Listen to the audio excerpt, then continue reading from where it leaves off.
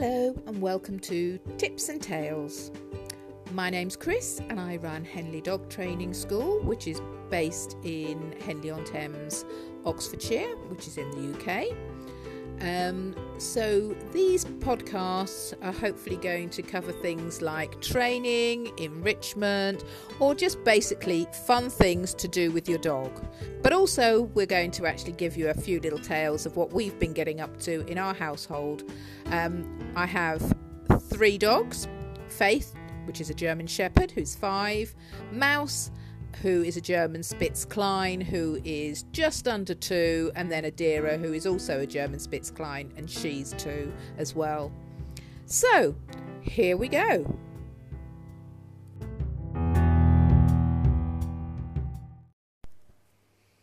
Okay, so this podcast we're going to talk about something that's quite topical. It's the coronavirus and how it's affecting people who are picking up puppies, or let's say have just picked up their puppy and have no idea how they're going to socialise their puppy. So what is socialisation? For me, a social puppy is just that. It's one that you can take into a social environment, and it is well behaved, it can cope, and it's something that should be a joy for all involved.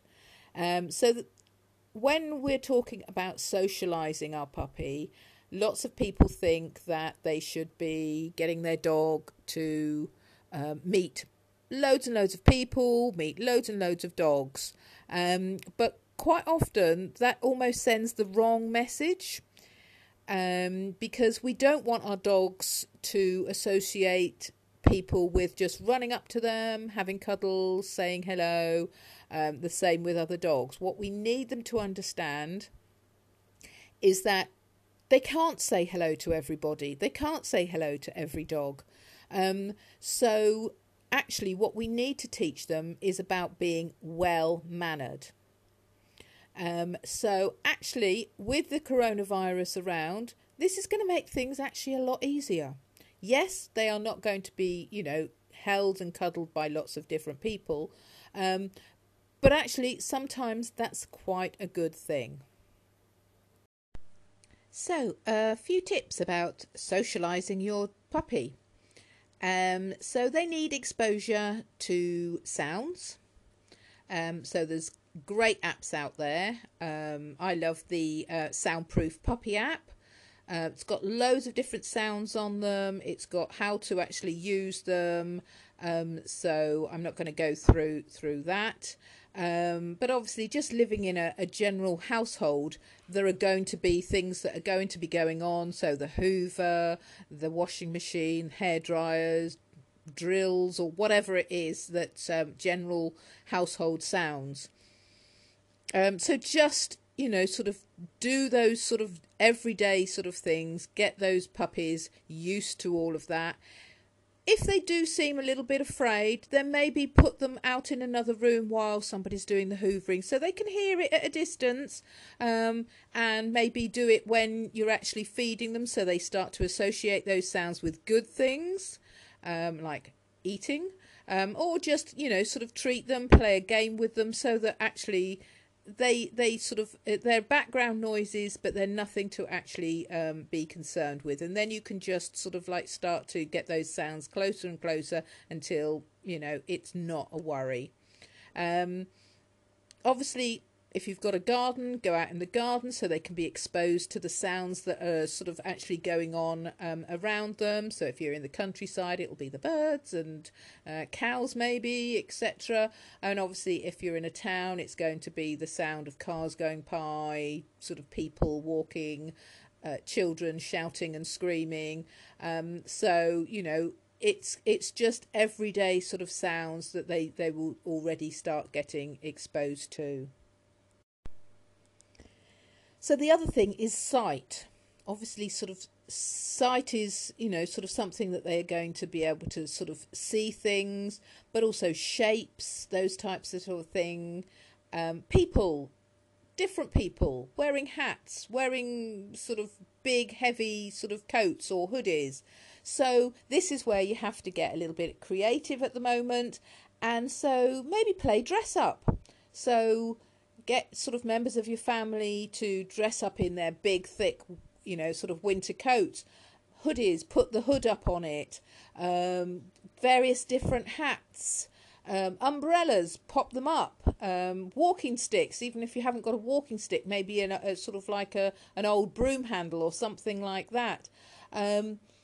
Just so that they can get used to those sort of different things that they're going to come against when they're out in the outside world. Glasses are a sort of, sunglasses, glasses, beard. Okay, no member of the family's got a beard. Maybe if you've got some wool, try to form a beard so that it sort of looks a little bit strange to them. And then sort of just actually sort of walk around like that, play games with them. Obviously, if they're, if suddenly they like start standing there and they're like, oh my gosh, what is this? Take it off. Show them that it's just you underneath that, and then put it back on and reward. And they'll go, oh, there's nothing to worry about. So yeah, just at this point in time, we just need to get creative. Obviously, if you've got old buggy or a wheelchair, I mean, super for them to get used to, but it's not essential at this stage.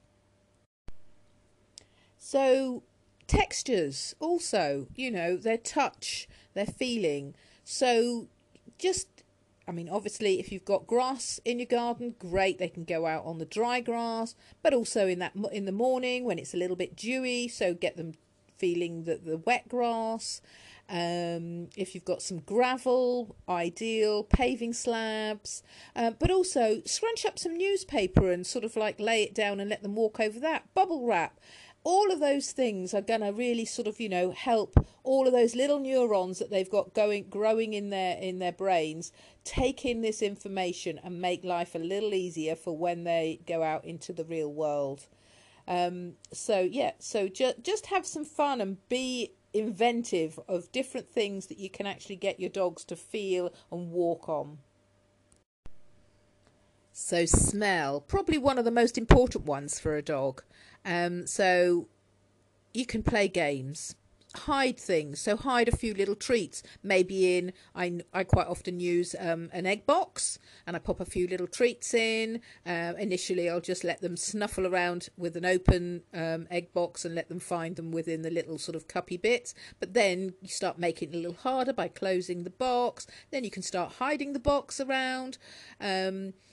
Sort of get their toys and sort of hide them around a little bit so that they can actually start searching and finding. Outside in the grass, I start sprinkling a few sort of treats out and about on the grass and letting them find it. It's great mental stimulation for a puppy as well. So, just use those things that you can do within your own environment, so in the house or in the garden, to start stimulating their brains. And then there's taste. Let them taste different textures. So if they're on dried food, maybe give them a little bit of sort of raw food, maybe a little bit of mince or something like that to get those textures. Sort of bits of carrot, broccoli. Broccoli is a great one for chewing on. I use the stalk end when I'm sort of chopping up the broccoli. Frozen carrots, great for when they're teething. Green beans, little bits of apple, banana. All of those sorts of things are great for, flavours, tastes, and even textures. So there's no need to sort of miss that one out on their exploring journey. But probably the most important thing is, especially at the moment, we're all stuck at home, and maybe you do go out to work. Maybe it's not for long, but it's you do leave them. And at the moment, we seem to be all stuck together. We want these puppies to be able to cope on their own. So make sure that they are getting some sort of downtime without you around. This is going to really, really help for the future. We don't want these dogs sort of getting sort of anxiety by being left when you come to go back to work. And it's also really important that they get their sleep. So if there's hustle and bustle going on in the household at the moment, they're going to be wanting to be part of that. So it's really important that they get a little bit of time away from you, and you get a little bit of time away from them as well, so that they can actually have some really good downtime and sort of sleeping time. As for their basic training, there's loads that you can do actually at home. And in fact, what I've done is I have made my 4-week puppy manners course into a, if you like, homeschooling edition. So if you were interested in that, you just need to go onto my website or my Facebook page and contact me through that, and I can give you details of the course, which has got video links, it's got picture explanations, and it's also got email backup, so that if you get stuck on anything, I'm there at the end of the virtual line, being able to give you some feedback too. It's also got lots of little sort of tips in, so on biting and sort of toilet training, those types of sort of things. And it's got lots of little training games to make it really fun for your dog to actually learn. And all of this can start at 8 weeks. So, what have we been doing this past week where we've been stuck in our house? So, I've been obviously getting my online stuff online, but also we've been doing a lot of little training tricks and videoing them and putting them up on the Facebook page so that people can have ideas on what to do, how to do them, and basically have fun with their dog while they're all stuck together. So I'm going to leave it there and hopefully be able to record another one in the next week or so, give you some more ideas on what you can do, and I'll choose a topic, and I will ramble on. So in the meantime, everybody stay safe, wash your hands, and generally sort of take care.